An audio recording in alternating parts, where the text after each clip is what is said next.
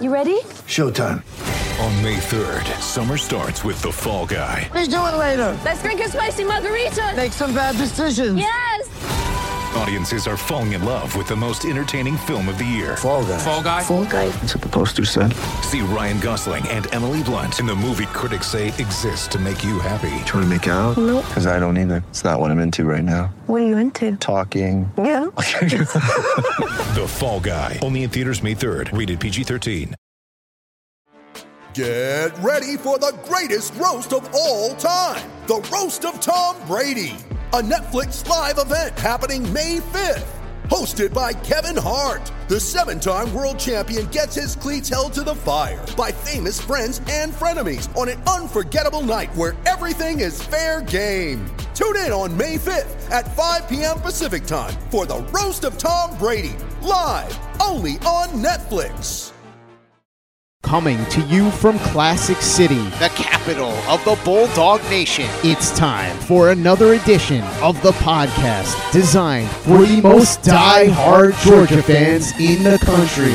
Here are your hosts, Tyler and Curtis. What's up, guys? Welcome back to another edition of the Glory UGA podcast, brought to you by MyBookie, where you can sign up for a brand new account today using the promo code UGA to get a 100% sign-up bonus on that initial deposit. Charlie and I are trying to put money in your pockets each and every Friday with our picks of the week, and we had another big weekend this past weekend. So if you haven't already, get in on the action at MyBookie. It's mybookie.ag, and just use the promo code UGA when you sign up. But I am your host, Tyler, and joining me today, as he does each and every week for our game recap episodes, is my longtime co-host, Curtis.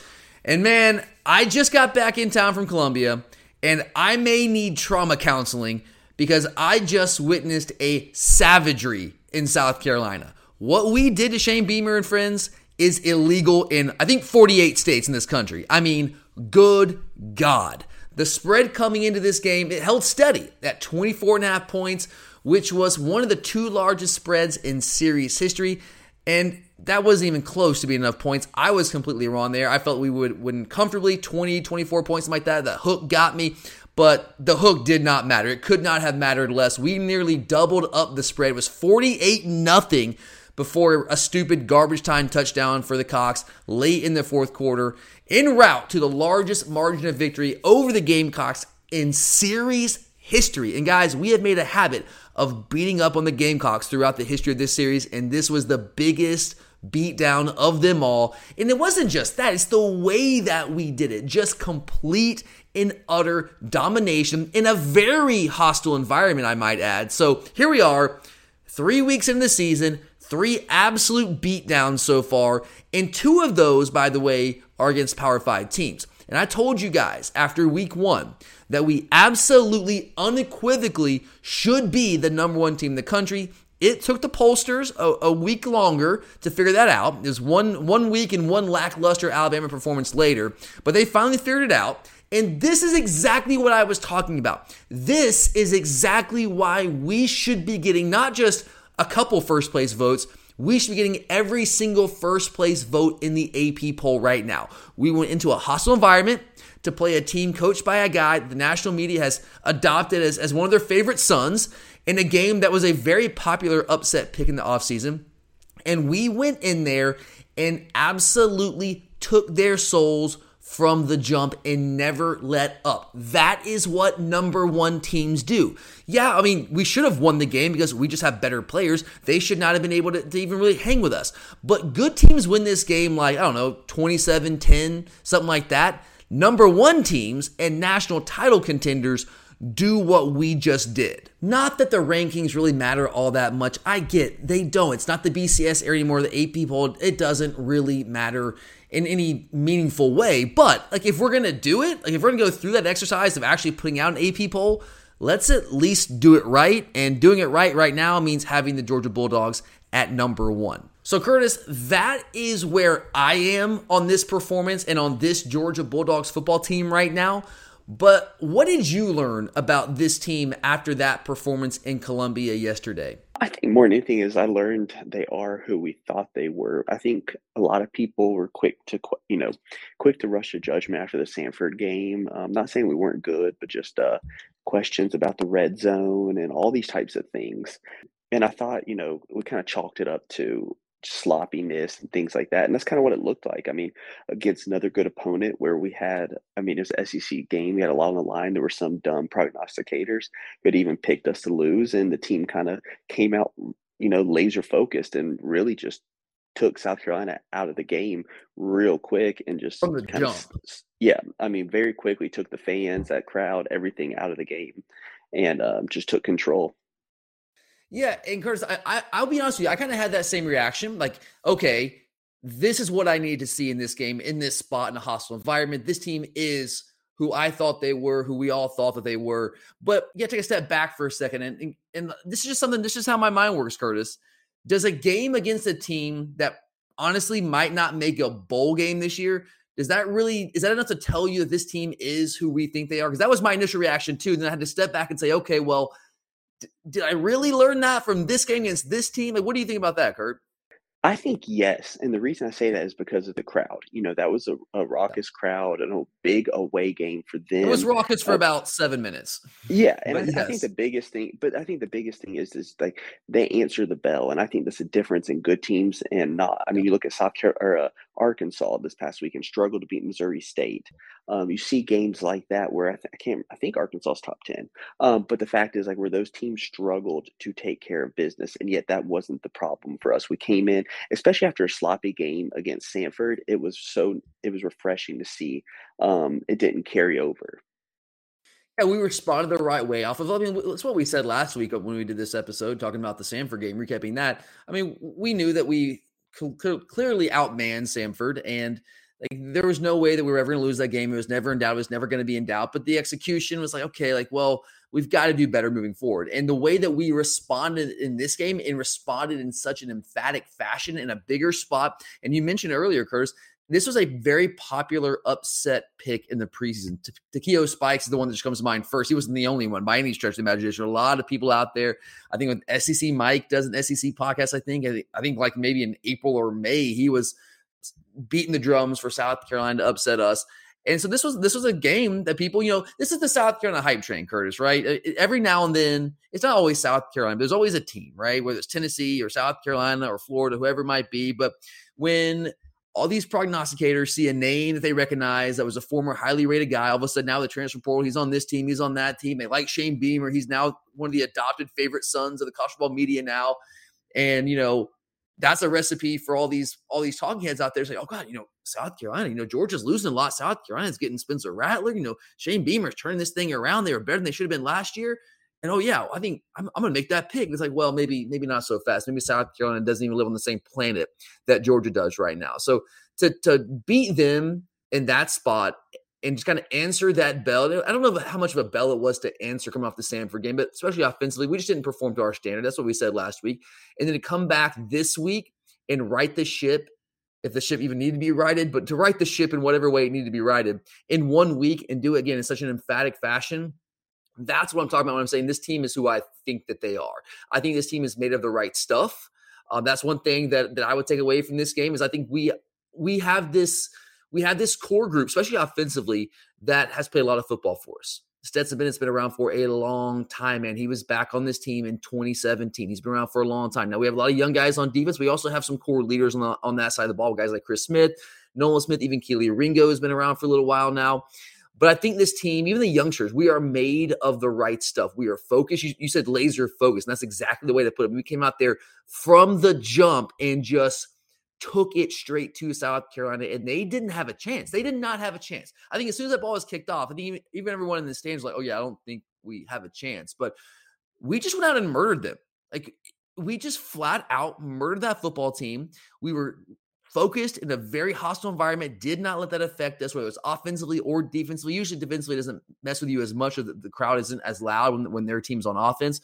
But offensively, those veterans showed up, and we just played out. I mean, Chris, again, not a flawless game. It wasn't a flawless game, but we played a lights out football game against a team that felt like they could beat us, against a fan base that thought they had a chance coming to this game. And we very quickly disabuse them of that notion. But all right, Curtis, let's dive into the different sides of the ball here today. And on the first two recap episodes after the blowouts of Oregon and Samford, we led these episodes with the offense because that was the new shiny toy that we were all enamored with because, we had dreamed about that, for having an offense like that for so long. And then now we finally had it. And of course, we had to talk about it. But today, I want to open with Old Faithful and give this junkyard dog defense some very serious love. And yeah, we spent the first 2 weeks saying, yeah, the production is there. We only have given up 3 points through the first 2 games, but we still had questions. What about this? What about that? Is the defense really this good, or does Oregon just suck? Like, what's the answer here? So, Curtis, we have some new information now. With this new information coming off this win over South Carolina, I'm going to just simply ask you, how good is this defense? I think it's really good, and I think it's just getting better, especially the inside linebacker position. That's where I kind of really harped on after game 1, and it seems like they're starting to play better. Like, they're playing faster, which I think is the biggest, one of the most important things that you look at with players of how they're progressing. And it's the faster they're able to play, the better and more comfortable they are in the system. And I'm seeing that at the inside linebacker position. And I think that the inside linebacker play and maybe the play of the front 3 are going to be the driving factor of how good this defense actually can be. Because I think in the backfield, we are better than we were last year. In the back end, yeah, I totally agree with that, yeah. I mean, Kendrick it's hard to say we're more experienced, but we're kind of more experienced. Not really, I guess. If you think about it, so Malachi Starks, you got true freshman. You got Kamari Laster, who's a redshirt freshman, sophomore. Did he redshirt technically last year? I think he's actually a sophomore. But a second-year guy, first year as a starter. But you got Keeley, who has now a full year of starting under his belt. You got Chris Smith, who's been around forever. So maybe we're not more experienced. You lose a guy like Lewis Seen, but we have some cornerstones there, right? Like with Chris Smith and Keeley Ringo and some very, very highly talented youngsters. And Dan Jackson, obviously, is still there in the equation. But the back end, like, we are very, very good right now. And I that's my question, was the front 7 all along. And I know it's still very early, and we haven't played the best teams on our schedule. We'll see how good Oregon ends up being. It was a really big win for them against BYU, so maybe that makes that win look a little bit better. But we still have some really good football teams to play ahead of us. But the front 7 was my concern. But through 3 games, man, I think we've answered a lot of those questions. And Curtis, we did what we did yesterday to South Carolina. Now, granted, as I told you guys last week, this was the worst rushing offense in the league coming into this game. The worst rushing offense and the worst rushing defense in the league. So that's why I felt very good about this game because, if you can't stop the run and you can't run the football in the SEC, you're not going to win many games, especially against a team as talented as Georgia. So, that didn't altogether surprise me there. But no Jalen Carter. Well, I shouldn't say no Jalen Carter. He was limited. He played third down snaps. He came in in pass rush situations, just kind of situationally there. But he was not in there on standard downs. And we were able to completely stifle the South Carolina rushing attack without Jalen Carter, clearly our best defensive lineman, probably our best defensive player overall in the entire team. How impressed were you with that, Curtis, with the front being able to handle Jalen Carter not being out there on standard downs? I am very impressed, and I think the reason I say that is because if you think back to the fall scrimmages, the first scrimmage coming out, there was a lot of, the defense played really bad. Well, yeah, Jalen Carter didn't play. And then they talked about how much better the defense played in the second scrimmage when Jalen Carter did play. And so I think that's why it's important to see that they are growing where it's not all relying on him. Because we know who he is. Like, we don't have any questions there. We know who Jalen Carter is. That dude's a future first-round draft pick, top 10 draft pick as far as I'm concerned. We'll see how things shake out. But he's the real deal. We've known that for a while now. That's nothing new to us. But it was the other guys, and especially like not having a guy like Jordan Davis to eat up blockers and allow us to defend the run against with even numbers as easily as we had in the past. But guys like Warren Brinson, Curtis. Warren Brinson maybe Malachi Starks is the surprise, I guess, because, you don't expect a true freshman come in there and play that well right away, be that kind of impact player, although he was a highly ranked 5-star guy. So it wasn't like he was completely out of the blue. And we knew that Dan Jackson's holding that starting safety spot was tenuous at best. So maybe that wasn't altogether surprising. To me, Curtis, Warren Brinson coming in and playing as well as he has been very, very welcome. And I thought he'd be in the rotation, and this is a guy that would play some snaps for us. I didn't know what to expect from him this season. How impressed have you been with him so far? I've been really impressed. Him and Tyrion Ingram-Dawkins have probably been. Yeah. I mean, we saw Dawkins in the spring, but I mean, realistically, those have been the two guys that I've been most impressed with. That we were just hoping that we were going to see a lot from them. And they both just, I mean, neither guy is big. I mean, like, okay, according to the average human, yes, they're big. But compared to SEC football players, especially on the defensive line, they're not massive guys. But they bring a level of athleticism that, I mean, Jalen Carter has because he's a first-round draft pick. But a level of athleticism that most teams don't have on the defensive line. That's why I'm very curious to see how this ends up shaking out for this defense and how we go about structuring this defense, especially from a pass rush standpoint, which we'll get to in a second. Because, like, of course, we lose Jordan Davis. That's an impossible guy to replace. There's no way we're going to replace him this year. Maybe a guy like Bear Alexander can grow into that. We'll see, maybe. But we don't have that guy anyone ready to be that guy right now. And losing a guy like Devontae Wyatt, of course, that's a loss too. We know that. And Trayvon Walker, I mean, he's already tearing up the NFL. But I felt like we had some raw material to work with there. Some guys that hadn't played a lot, but were really athletic. And I think, is it a stretch to say, Curtis, that we might be like man for man across the entire defensive front, maybe even more athletic than we were last year? I think we're close to it. It's hard to say that when you look at those three studs that were first round. Trayvon Walker he is athleticism personified. It's tough. Yeah, it's hard to say it, but I think it's pretty close, to be honest. Yeah, like Michael Williams is not Trayvon Walker. I'm not going to put that on him. He's not that level athlete, but he's not that far off. You know what I mean? And Devontae Wyatt, we talked all last year, was such an we were saying all season long he was an underrated player on that defensive line, and of course he ends up getting drafted in the first round. We're like, oh yeah, that's what we're talking about. I mean, he was a guy that created problems rushing the passer from the interior all season long. But I mean, obviously Jalen Carter is still on the team. Last year, this year, that same guy. But I really like what I've seen from Nas Stackhouse, although he's not going to give you the interior pass rush of a guy like Devontae Wyatt was. But that's what Warren Branson's giving us, though, Curtis. He's that guy that's playing. He's not as big and physical maybe as Devontae was last year. He's not as old either. There's that. He maybe can grow into that. But I think he's, I don't know if I'm going to say just as athletic, but it's kind of like with Michael and Trayvon. There's not that much of a drop-off there. And you throw in Tyrion Ingram-Dawkins, that guy he brings a ton of twitch and athleticism. He's a guy that can play the 5, he can play inside on certain situations, certain downs and distances. I really like what we have on the defensive line. It's not the same level defensive line as last year. But it's different. It's just a different group. And I think that we can be, I don't know if we can be as good up front, but it's not a massive drop-off, though. I guess that's what I'm getting at, right, Curtis? Are you with me there? It's just like we haven't seen this massive drop-off up front. It's not the domination against the run that we saw last year, but it's still a very strong, talented group in their own right with just different attributes and different abilities. Yeah, and that's one thing I love about our coaching staff is they do a fantastic job. And this is an old cliche, you've got to build your system around your personnel. Don't force your personnel to fit into your system, right? But not every coach does that, Curtis. Not every coaching staff does that. Our coaches not only preach it, not only do they talk the talk, but they walk the walk. They adjust our defense. Like we have our core principles, our core philosophies, our core, looks. Of course we do. But we make some serious adjustments season to season based on our defensive personnel. And that was one of the things I was really curious to watch early in the season is how is this going to look different as the season progresses? Because this is a different team. This is a different defense. We have some really good players, a few guys that are carrying over from last year, but we have, a ton of talent, but we have guys that maybe just, they do things a little differently than the guys that we had last year. And I wanted to see how that was going to look. How are we going to rush the passer? How are we going to try to stop the run? Like, what does that look like with this team? I think we're starting to get some of those answers. I think some of these guys are starting to kind of fill out some roles for themselves as we work. It's crazy to say, Curtis, but we're a fourth of the way through the college football season. Like, that's depressing to say that. It goes by so fast, but here we are. And now we're about to, I've got one more, I don't want to say little sister of the poor. Kent State's a respectable MAC team. They're in the MAC championship game last year. But we've got one more non-con game here against an overmatched opponent that we should win handedly. And then it's the meat of the schedule. And we'll see how it plays out. But Curtis, we are not done talking about this defense. Got a couple more questions I want to bring your way.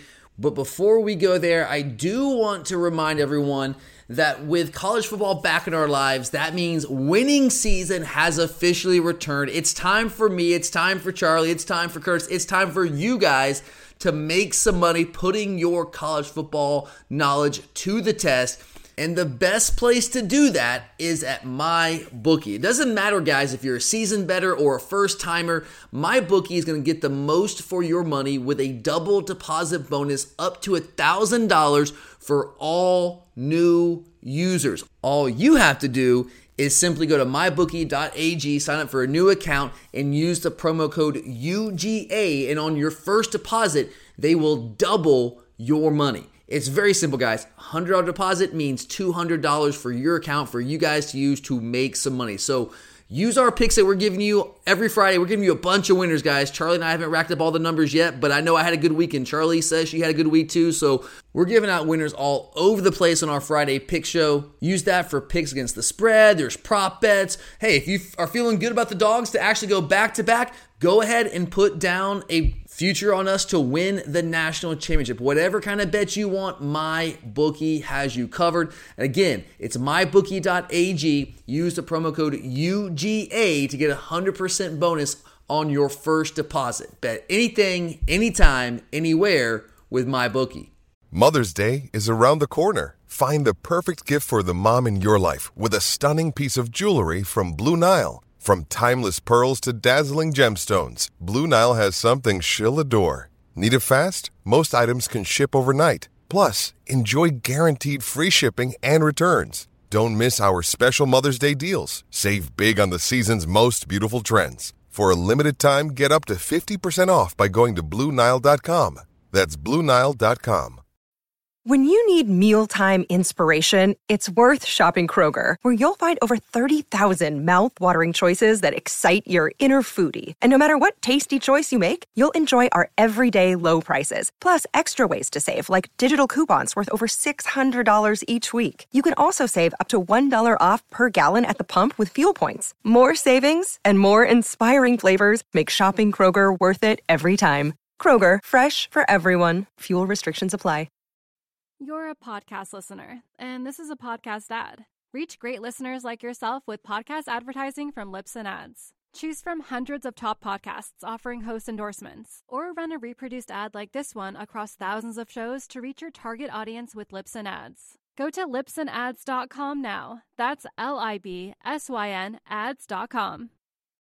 Okay, Curtis, we're back. Got a couple more questions on the defense for you, and I just want to go here real quick. Is this the best defense in the SEC, Curtis? Everyone's expecting this big drop-off, at least people outside of Athens, outside the Georgia fan base, expecting this big drop-off with all the guys that we lost last year. I guess I get that to a degree. But through 3 games, Curtis, we are number 1 in the country in scoring defense. Is this the best defense in the SEC, or is that just kind of a mirage right now because the schedule hasn't picked up yet?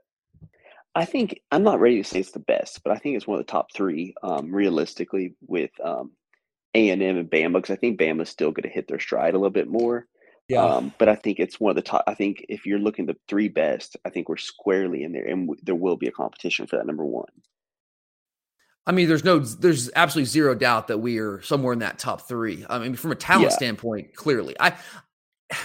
It's hard to say because I mean through 3 weeks, yes, we are, but I'm just not ready. The schedule will pick up. Let's just call it what it is. The schedule will pick up. Not only that, but we need to see Oregon. I think Oregon's going to be the bigger measure. Hey, but heard that. I mean, they beat the hell out of BYU, man. Yeah, they did, and so I think that's going to be. We need them to play better to, help us. That was week 1 against Oregon. It's a new offense. Guys never called plays before, and that's like, hey, here we are. I said we were going to question the defense, but we're throwing questions out. But you can honestly, Coach, you cannot have better production realistically than what we've seen from this defense through the first 3 weeks. Whether it's with all, and especially with all that we've replaced, also exactly, and that's what I'm saying. Like, it's only up from here, Curtis. At this point, through 3 weeks, like you can say what you want about the opponents, whatever. I don't think South Carolina is that good. I had them. What did I predict? I think I had them 6-6. It might be more like 5-7 now, but we'll see. But that's not a great football team. I think Oregon's probably going to be in a 9-3, 8-4 type team. I think after beating BYU, I think that very well could be a 9-3 team. But again, there's context in that first game. But say whatever you want about the level of opponents so far, the level of competition. It only gets better from here for this defense. We're replacing, I mean, more or less, outside of Nolan Smith and Jalen Carter, the rest of the entire front 7. And that has been the key to the defense for the past couple of years. And you have a true freshman starting at the 5 tech, replacing the first overall pick in the NFL draft. You have a true freshman starting the back end at safety, Malachi Starks. You have a first-time starter, a second-year player starting at cornerback, Kamari Lassiter. You have 2 guys that are promising last year in small sample sizes at inside linebacker, but now are playing significant snaps for us, and we're still this good already. We're only going to get better because I do believe that we have the best defense in the SEC. I really do. I think we're better than Alabama in the back end. I believe that. I think we have better linebackers, better talent than they do. I mean, Moody's fine. To'oTo'o is fine. To'oTo'o, there's a reason To'oTo'o came back for a senior year. It's because he wasn't getting the draft love that he wanted. He's fine. He's good. He's not bad. He's just not an elite player. Moody's not an elite player. I think we have elite talent at inside linebacker. I think we're better up front. Jalen Carter is better than anyone that Alabama has in that defense, and the interior of that defense up front. Now, Will Anderson, different story. I mean, do they have better pure pass rushers? Yes, they do. They have those kind of impact players. But if you're talking about the defense in totality, especially our defensive brain trust, I mean, that's got to factor in as well. I'm going to say it. Maybe I'm a homer. That's fine. And if I need to adjust this when we get more information, I will. But based on the information I have right now through 3 weeks, watching all these teams play, and all I do during the fall is watch college football, guys, I'm ready to say I think this is the best defense in the SEC. And that's a scary, scary thought with how well our offense is playing. But Curtis, a couple more things here with the defense before we move on. Let me just go to this. Very popular question that we've gotten over the first 2 weeks of the season is, yeah, the defense looks good, but how concerned are you about the lack of sacks? And then fast forward to this week in Columbia, and you look at the box score, and what do you see? Another big fat goose egg in the sack column. And is this something, Curtis? We've already got a couple more questions about this. You know, it's like, yeah, we're winning, we're destroying people, but we play better teams. Is this something that's going to catch up with us? So, Kurt, what do you make of that? I don't think so. I mean, my biggest thing is right now, especially with the 3 teams we faced, I'm more interested in pressure. And if you watch Saturday, especially, I felt like our pressure was there. We were in Spencer Rattler's face more times than not. We just didn't finish it, it's going to be hard to finish it against a player like Spencer Rattler who can use their legs and like what you saw Bo Nix. And so I think as long as we keep getting pressure like we have been, I'm okay with that because I think the sack numbers will come once you start playing some more less mobile quarterbacks or offenses that aren't going to try to get rid of the ball really quickly. Yeah, we defend those type of quarterbacks, guys that can make plays with their legs and get out of the pocket. And guys that we feel are dangerous outside the pocket, we defend them a little bit differently with a kind of a controlled pass rush, going to keep them in the pocket and force them to beat you from the pocket. Not to say that we don't blitz. We do. We came after him plenty of times in this game, but you also have to be under control and you're not just rushing with reckless abandon like some teams might do against quarterbacks who might just be more statues sitting there in the pocket. But you're exactly right when you say it's about pressure, Curtis. Look, of course we want to get guys on the ground. Of course we do. Negative yardage plays they're critical when you're playing defensive football and you want to stop offenses from scoring. When you get a quarterback on the ground for a sack or you get a TFL and you have negative yardage plays defensively, that takes the offense's opportunity to score down. The percentages that they score go down dramatically. And even though we did not sack Spencer Rattler in this game, we had 9 quarterback hurries according to the box score, right? And that doesn't really do justice to what we saw out there. I need to go back and rewatch it. I mean, I've watched it once on the way back home today. I'm going to watch it again. It's actually as soon as we get off this episode, and I might even watch it once again tomorrow. But my very, very raw numbers here, I felt like we affected the quarterback on about half of the dropbacks. Does that sound about right to you, Curtis? That's what I'm not seeing numbers. Yes. Yeah. I mean, I don't have the numbers in front of me. I wasn't counting. I was watching different things the first time around, but as soon as we get off this, I'm gonna go back and I'll start counting it up. But it felt like, and I started counting about halfway through the game and then I didn't have the first numbers and I just kind of gave up, but it felt like about half the dropbacks, we were getting we were affecting him in some way. Because how many times did you see Spencer Rattler throwing off his back foot in that game yesterday? A lot. It felt like that's what you saw more often than not. And it wasn't just from bad mechanics. Yep, and that's what I told you guys last week was going to happen. If you can pressure Spencer Rattler, if you can just affect him, if he just even feels pressure, you don't have to get him on the ground. If he feels pressure, he's going to put the ball in harm's way, and we saw that. That interception he threw in the first quarter that Malachi picks him off with, that ball should never have been thrown. He got a slight bit of pressure in his face, just the slightest bit of pressure. He was slightly effective, threw off his back foot, threw the ball up, got nothing on it. Malachi sitting right there, picks the ball off, and That's what I was telling you guys about. Spencer Rattler is not who everyone thinks he is. Like when South Carolina got him, like, oh my God, we got our 5-star guys. Like, you got a 5-star in name only, man. No way in his entire life at the college level has this guy played as a 5-star. And that was under the best, maybe the best offensive mind, arguably the best offensive mind in all of college football in Lincoln Riley, at least one of the best offensive minds. And he wasn't that guy under him. So all of a sudden now he's going to go to South Carolina and he's going to be magically fixed. Like, no, that's not going to happen. So that, to me, Curtis, that's what it's about. If you can affect the quarterback and take him out of his game, then you have accomplished your purpose. Of course, you want to get him on the ground. But if you're going to take the quarterback out of the game or take him out of his game and affect him, and in doing so, you essentially shut them out, because that's what happened. Our starting defensive unit shut them out. I mean, yeah, I know they got a garbage time touchdown late, whatever, but our first team defense shut them out. So to me, like, sacks are a means to an end. If we get them and they help us win, great, fantastic.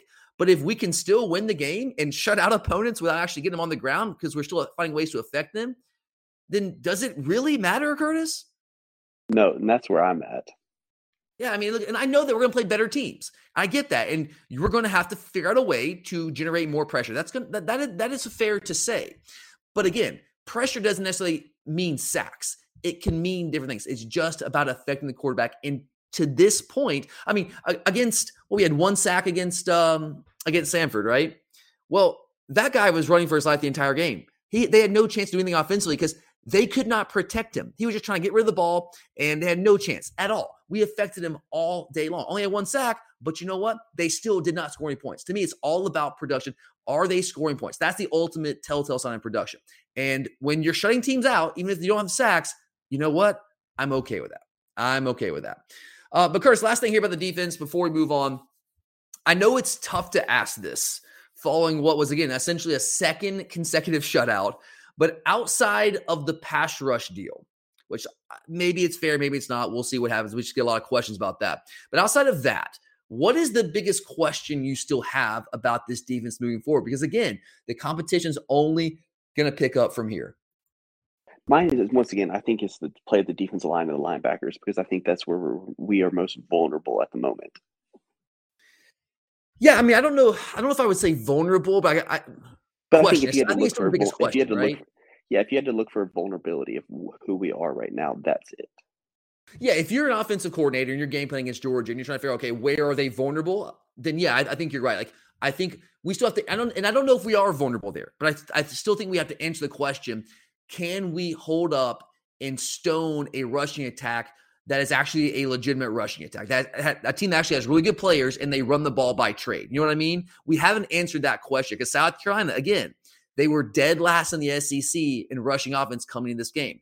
We stoned them. They didn't do anything on the ground against us. But does that really tell us that we can stop a team that can legitimately run the football? I don't think that tells us that. I don't think it does. Samford, that tells you absolutely nothing. Oregon didn't even really try to run the football. When they did, they actually had too much success for my liking. So I still have questions when you're playing a team like Kentucky, who wants to line up and run the ball down your throat, especially if they can get Rodriguez back.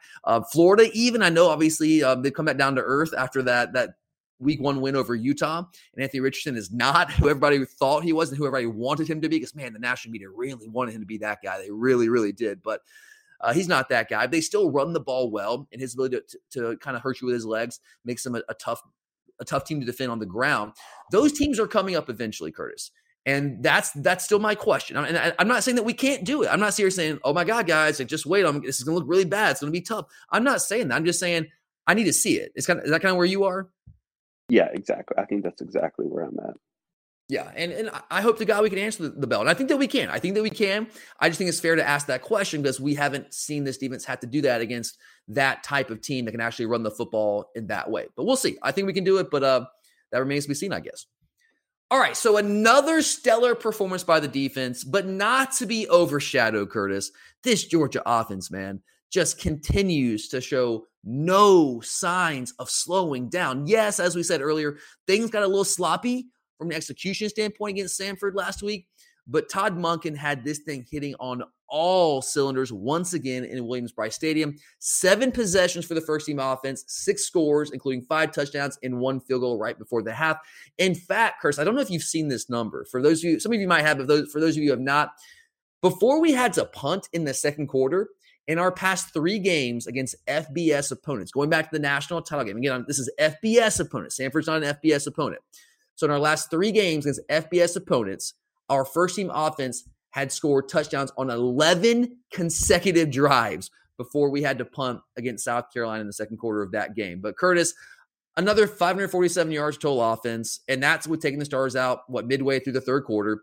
30 more first downs. That was the 5th time in the Kirby Smart era that our offense has put up 30 or more first downs.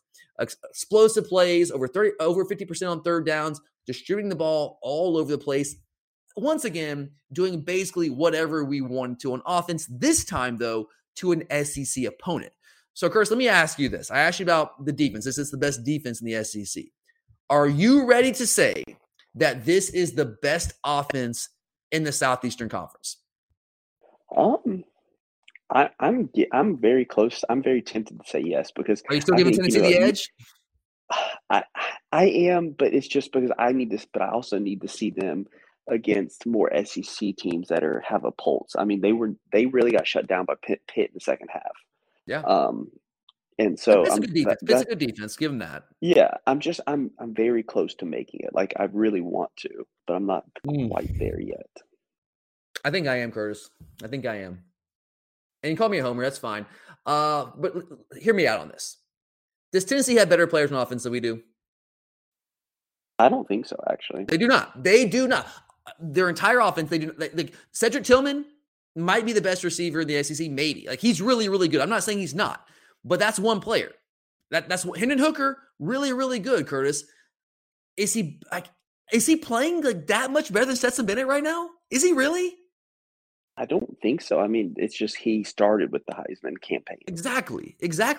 I think Stetson's playing just as well, if not even maybe better than Hendon Hooker right now. And Hooker's fantastic. I'm not saying he's not. He's a really good player, but Cedric Tillman's really good. Hooker's good. Jalen Hyatt's a good receiver. But their offensive line, there's not one player on the offensive line that's better than any of the guys on our offensive line. There's just not. Their running backs, they don't have one running back that's better than Kenny McIntosh. They just don't. They don't have anyone that can touch Brock Bowers. They don't have Darnell Washington. We just have more. Like you might say Cedric Tillman, if you line up both offenses, say, okay, let's look at these rosters, all the wide receivers. Maybe Cedric Tillman's the best. Maybe he is. Okay, and you can make that argument, and I wouldn't really have an issue with that argument. But if you look at the totality of the offenses in these rosters, you could look at Ladd McConkey, A.D. Mitchell when he gets back out there. Arian Smith's not out there right now. He's going to come back. He'll be back. Looks like maybe early to mid-ish October. Kearis Jackson, Brock Bowers, Darnell Washington, Kenny McIntosh, Kendall Milton, Daijun Edwards, all these guys. The list goes on and on and on. I think we have better players than Tennessee does on offense. And if you look at the production curse, I know they score more points by a small margin right now, and they put up more total yards by a small margin, but that's because they run more plays. If you look at efficiency, we are averaging 7.9 yards per play. They're only averaging, I say only, it's still really good, 7.13 yards per play. So, Curtis, I think you can make that argument. And look, Tennessee, if someone wants to argue Tennessee, that's fine. And you're not crazy making that argument. But I think I'm ready to say, Curtis, through 3 games. And this is against 2 Power 5 opponents too, by the way. Tennessee's only played 1 Power 5 opponent. Just putting that out there. And our efficiency numbers are better than theirs. So I'm just saying, man. Just saying. So I would say, me personally, yes, I think this is the best offense in the SEC. And did you think we'd be saying that in the preseason, Curtis? I thought there was actually a good chance. We saw all the pieces we had, and it really came down to the quarterback play, and the quarterback play has been strong, and I think it's been the difference maker. Yeah, and I did say that I felt this was going to be the best offense in Georgia history. Then you have Bryce Young coming back at Alabama. You got the Alabama offense. Now they've been rolling for years now, and then you got Tennessee and what they've been doing offensively. I thought we'd be in the top 3 offensively. I didn't know that we'd have what I think is the best offense in the league right now, and to me, that's I don't want to say it's clearly the case, but I feel pretty strong making that argument. I can make that with a straight face for sure.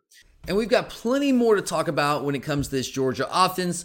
But before we do that, I want to give some love to our good friends at Alumni Hall. So I was in Columbia over the weekend in Williams-Brice Stadium. It honestly was a relatively pleasant afternoon. Obviously, us doing what we did to South Carolina was incredibly satisfying. But weather-wise, that time of year, whenever we're in Columbia, it's usually like surface of the sun level hot, and it wasn't. Nice, decent, cool breeze. It was still hot, but it wasn't like I want to die level hot. But while I was making my way the 2.5 mile trek down from the Vista down to the fairgrounds and Williams-Brice Stadium, I don't even know, man, like, I feel like double digits. I wasn't counting, but it seems like double digits. People asking me, hey, where'd you get that hat? And the hat I had on, I think I tweeted it out, but in case you guys didn't see it, I got probably about 15 to 20 different Nike golf hats that I've gotten from Alumni Hall, and I love them because they have all the vintage logos that I love. You guys know I'm a vintage logo guy. And this week I was wearing a red hat with the old vintage Georgia helmet with the old throwback face mask, and I had a ton of people asking me, hey man, like, where'd you get that? I love it. And I had to tell everybody, I got it at Alumni Hall. And that's just scratching the surface, guys. Alumni Hall, they legitimately have so many things that you cannot find anywhere else. Whether it's the hats I like to wear, brands you can't find anywhere else. Alumni Hall is a Georgia Bulldog fan's paradise. They have everything you could ever imagine. So check them out today inside the Epps Bridge Shopping Center here in Athens or online at alumnihall.com, because Alumni Hall is where the Bulldogs shop. You're a podcast listener, and this is a podcast ad. Reach great listeners like yourself with podcast advertising from Libsyn Ads. Choose from hundreds of top podcasts offering host endorsements, or run a reproduced ad like this one across thousands of shows to reach your target audience with Libsyn Ads. Go to libsynads.com now. That's LIBSYN ads.com. You're a podcast listener, and this is a podcast ad. Reach great listeners like yourself with podcast advertising from Libsyn Ads. Choose from hundreds of top podcasts offering host endorsements, or run a reproduced ad like this one across thousands of shows to reach your target audience with Libsyn Ads. Go to libsynads.com now. That's LIBSYN ads.com. You're a podcast listener, and this is a podcast ad. Reach great listeners like yourself with podcast advertising from Libsyn Ads. Choose from hundreds of top podcasts offering host endorsements, or run a reproduced ad like this one across thousands of shows to reach your target audience with Libsyn Ads. Go to libsynads.com now. That's LIBSYN ads.com. But Curtis, obviously yesterday, let's get a bit more specific here. It was the Brock Bowers show. 5 catches, 121 yards, 3 touchdowns, 1 on the ground. It was almost like this was his, hey, don't forget about me game. But, through the first 2 games, we were distributing the ball everywhere to everyone. And that was one of the things that was making us so tough to defend. It's one of the cool things to watch this offense. Like, everyone was getting involved. But, Curtis, this hasn't happened yet.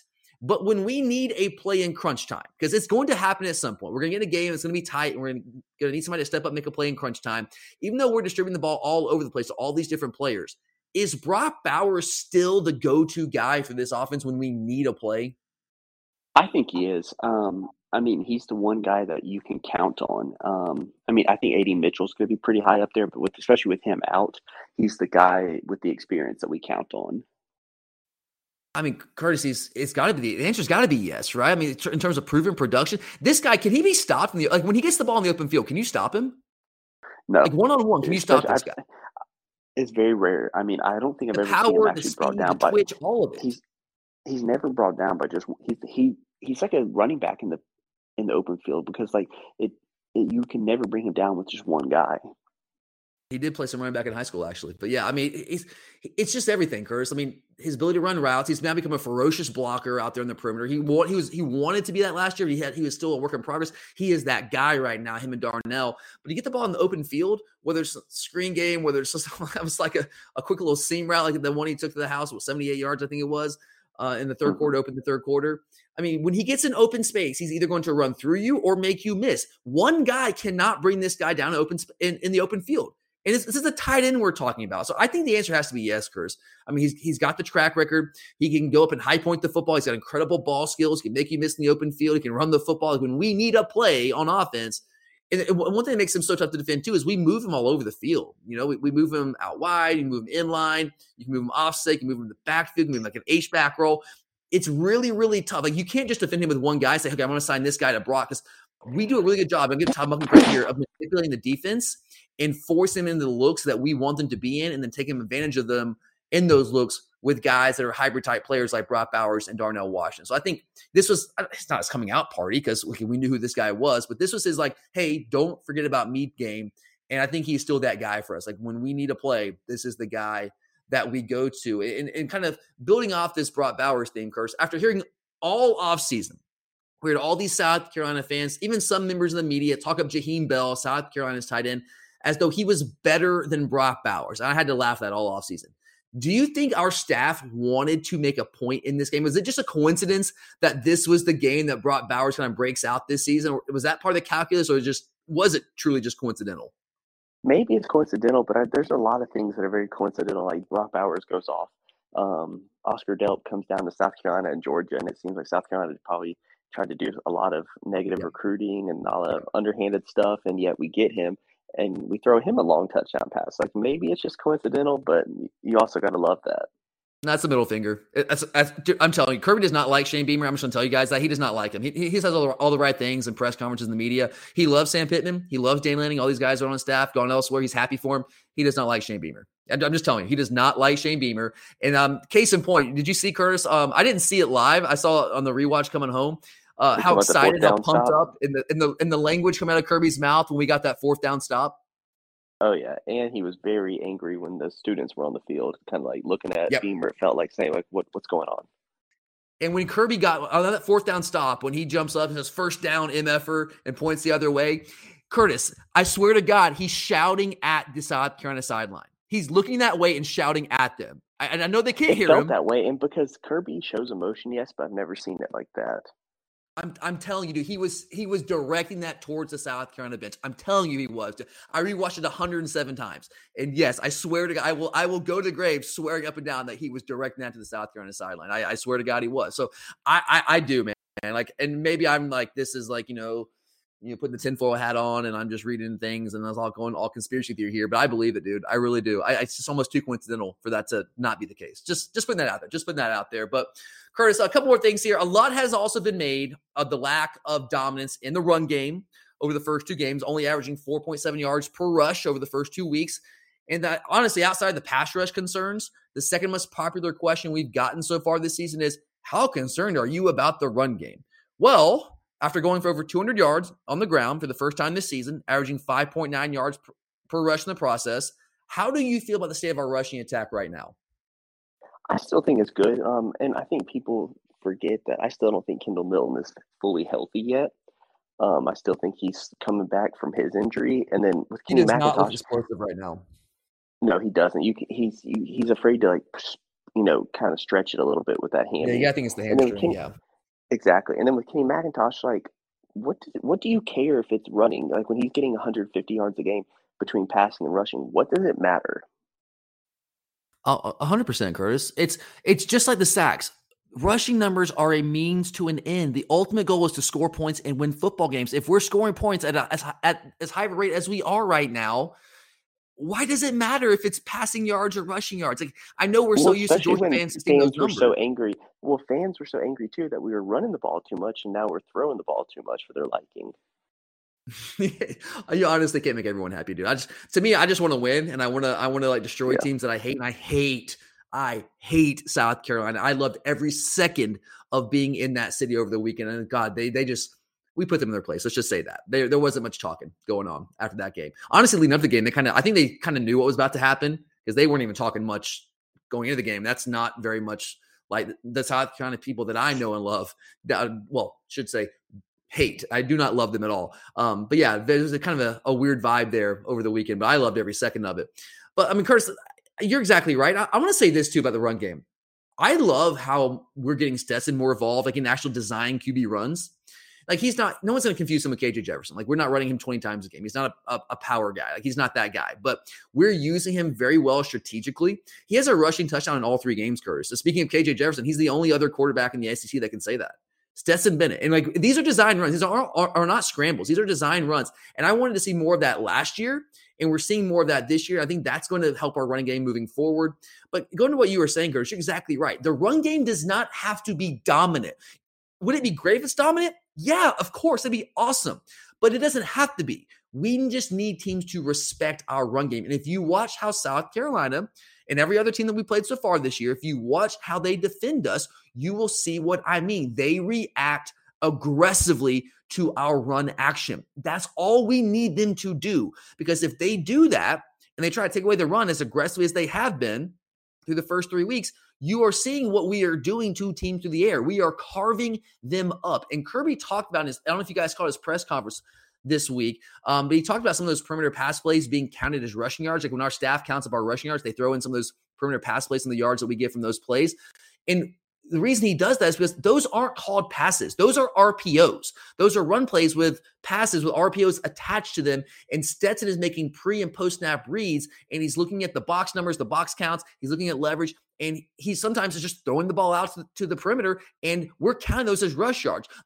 In previous years, we would just run the football into those boxes and maybe you get 3 or 4 yards and eventually you bust one. But right now we're just saying, no, that's not a favorable look for us. Let's throw it out to the perimeter where we have much more favorable numbers and we're just devastating teams there. So but the threat of run creates those opportunities. And that's what you need. You just need the threat of the run game and for teams to respect it.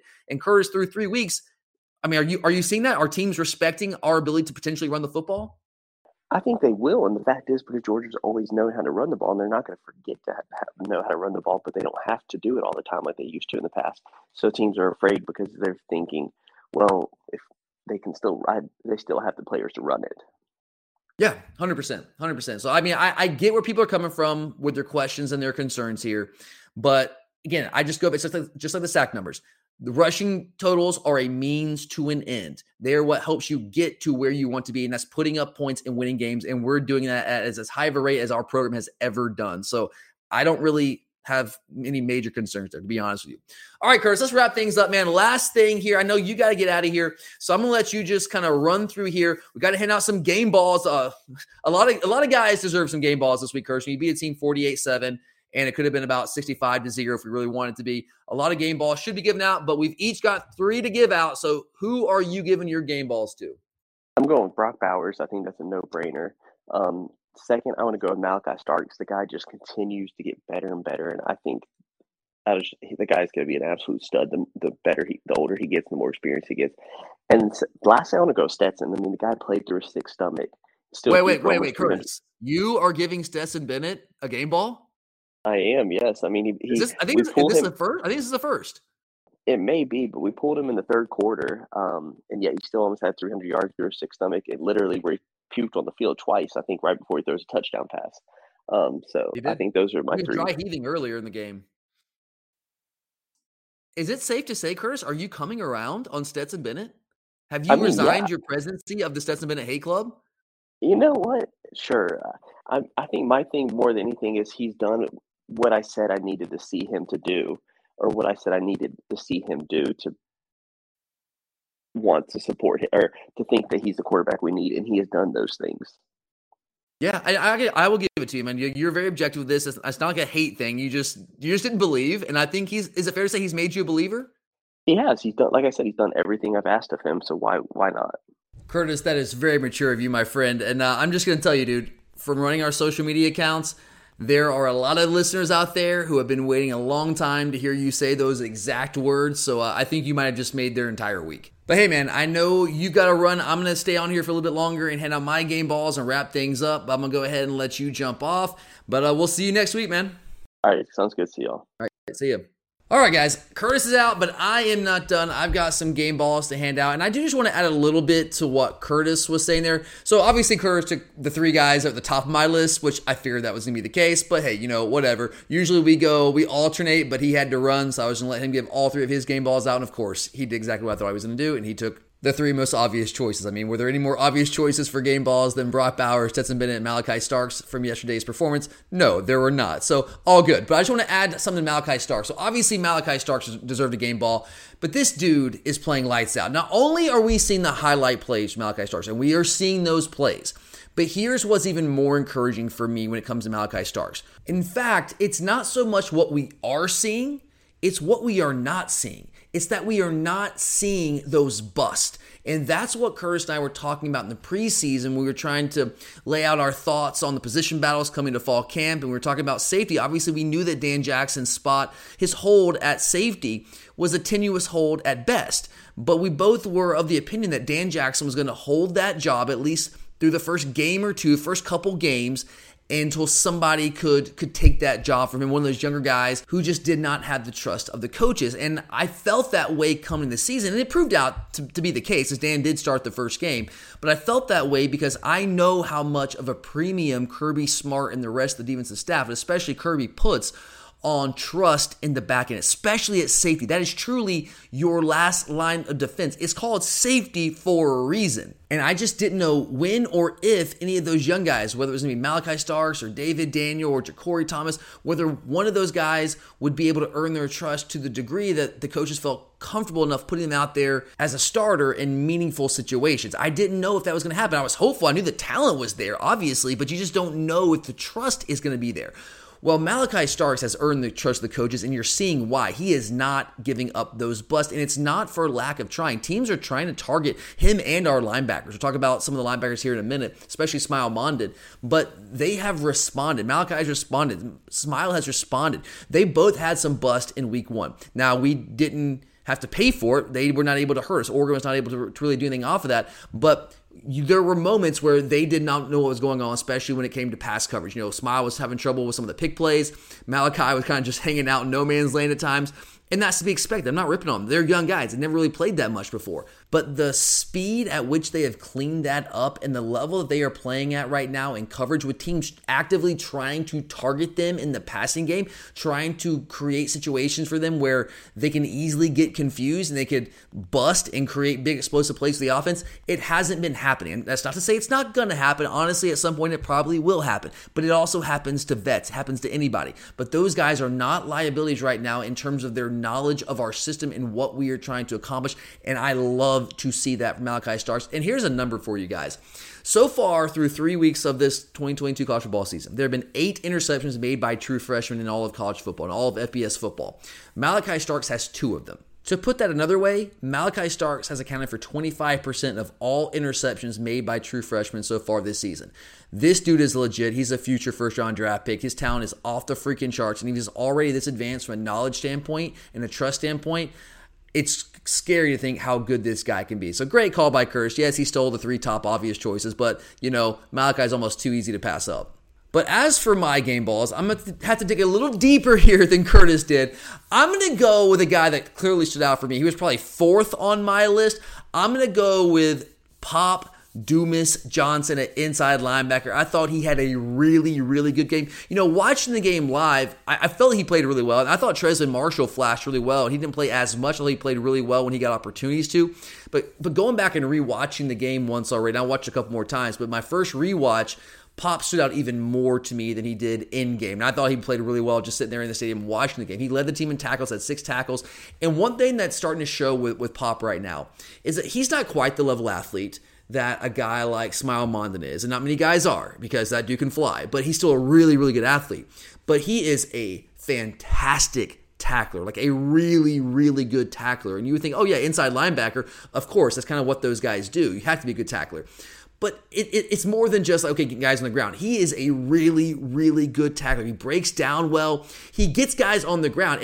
And I'm pointing that out because it's becoming harder and harder in this day and age to be a really good tackler because teams just don't practice it.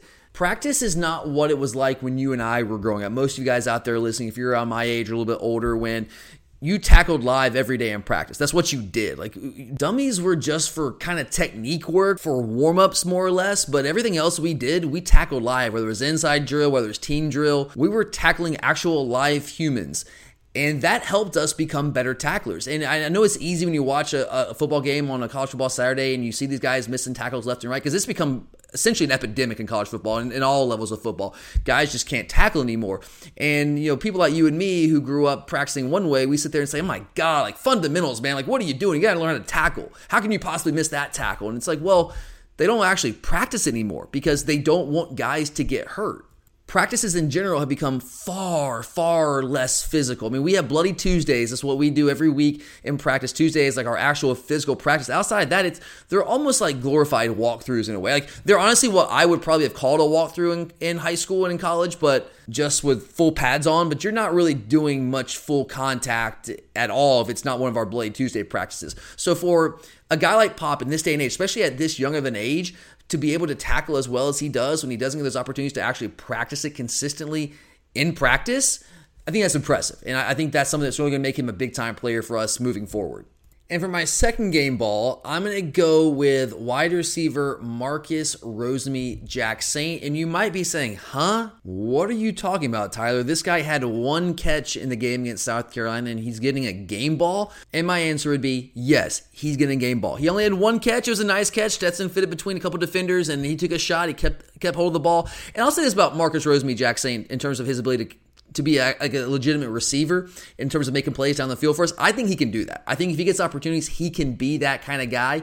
He was still coming back off the injury last year. I think he looks better. I think he's in better shape. He looks smoother and faster out there. And this is a guy, I've said it before, I was high on him coming out of high school. Maybe this is confirmation bias on my part. I'm trying to pull myself back from that and just kind of take a step back. But I thought he was a really, really quality receiver coming out of high school. I thought he had a chance to be maybe not an alpha number one guy, but a really big contributor for us. And I still think he can be that guy. Now, the numbers haven't shown that he's that guy as a receiver yet, although he was coming on late in 2020 before, yes, again, his leg fell off. But he's back from that. The leg has been reattached. But this guy has turned himself into a straight-up elite perimeter blocker. And I know for a lot of people that doesn't matter. For me, that matters. Number one, it tells me what kind of player, like what kind of teammate you are. Are you the kind of guy that cares about winning? Are you the kind of guy that cares about your teammates? Because if you're not, you don't do those kind of things. You're one of those receivers, the diva receivers out there, just you want your touches, right? It's all about me.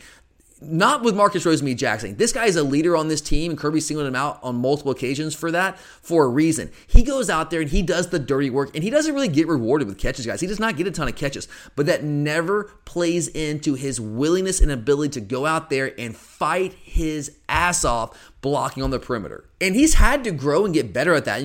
Last year, you could tell he wanted to be a good perimeter blocker. The effort was there, but the results were not always there. He wasn't great at it. This year, I know it's a small sample size, but through 3 games, this guy has turned himself into a flat-out elite, ferocious perimeter blocker, and that's big in the run game, and that's also big on some of those perimeter screens that we throw. When we're just kind of throwing the ball out there to perimeter and letting guys make plays in space. You see whether it's tight ends or receivers, you see guys blocking out there. And I know that obviously Brock Bowers and Darnell Washington get a lot of the praise for that, and deservedly so. Those guys are dominant blockers.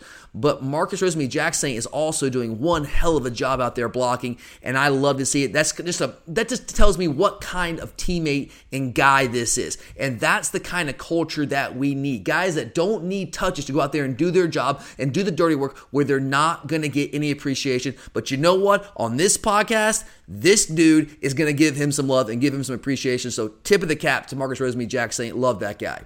And for my final game ball, I told you I was going to have to dig deep, and I'm going to dig real deep on this one. Now, there's a couple of guys I could go with that play a lot of snaps. We'll get opportunities to give them game balls later this season. I mentioned a guy like Warren Brinson, for example. But I'm going to give a game ball to a guy that I don't know if we're going to have many opportunities to give game balls to this season, but I'm going to give one to him this game anyway. I'm going to go with backup quarterback Carson Beck. No, he didn't play a ton, and he only got a couple of drives where he was actually allowed to throw the football. But this guy, in each game this season, when he's gotten opportunities, and he's gotten opportunities in all 3 games, he has made the most of every single opportunity that he's been given to throw the football. I don't know if you guys have looked at the numbers, and I know you can say it's garbage time, and I understand all that, and that's fair. That's fair. All that's true. But he's 15 of 19 on the year. That's 79% completion percentage, averaging 9.4 yards per pass attempt, 2 touchdowns to 0 interceptions. He had a touchdown pass. Really, it would have been a touchdown pass to Dylan Bell if it wasn't for the pass interference. And then he had the touchdown pass to Oscar Delp later that same drive. Again, I know it's mop-up duty, and I know he's not getting a ton of opportunities, but this dude is locked in, and he looks far more comfortable and far sharper than he has at any point in his career. If, God forbid, I don't even want to say it, I don't even want to put it out there in the universe, but if, just say, if for some reason he had to come in and play significant snaps for us, I actually feel like we could win football games with him. And I don't know that I felt that way last year. I don't think our coaches felt that way last year. That's why he was named the number 2 quarterback, but then was bypassed by Stetson, who wasn't even really in the picture when we actually had an injury to the starter. And I don't think coaches felt he could win games for us last year. This year, I think that he can, and I think our coaches feel the same way. And I'm going to give this guy credit. He's another guy that Curtis and I, look, I had him out the door. I had him like off, like he was gone. Like he was going to the transfer portal. But this guy stuck around. easily could have transferred out. I mean, this is the day and age where if a quarterback doesn't win the job right away, they are gone. This dude stuck around.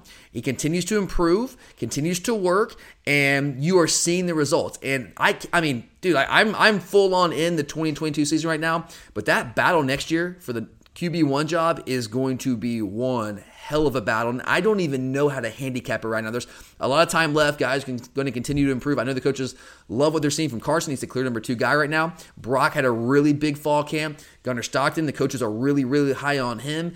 I don't know what that's going to look like and how that's going to transpire, but man, it's going to be one hell of a battle. But Carson Beck has really, really picked up his game, and I'm really excited with what I've seen from him to this point in the season.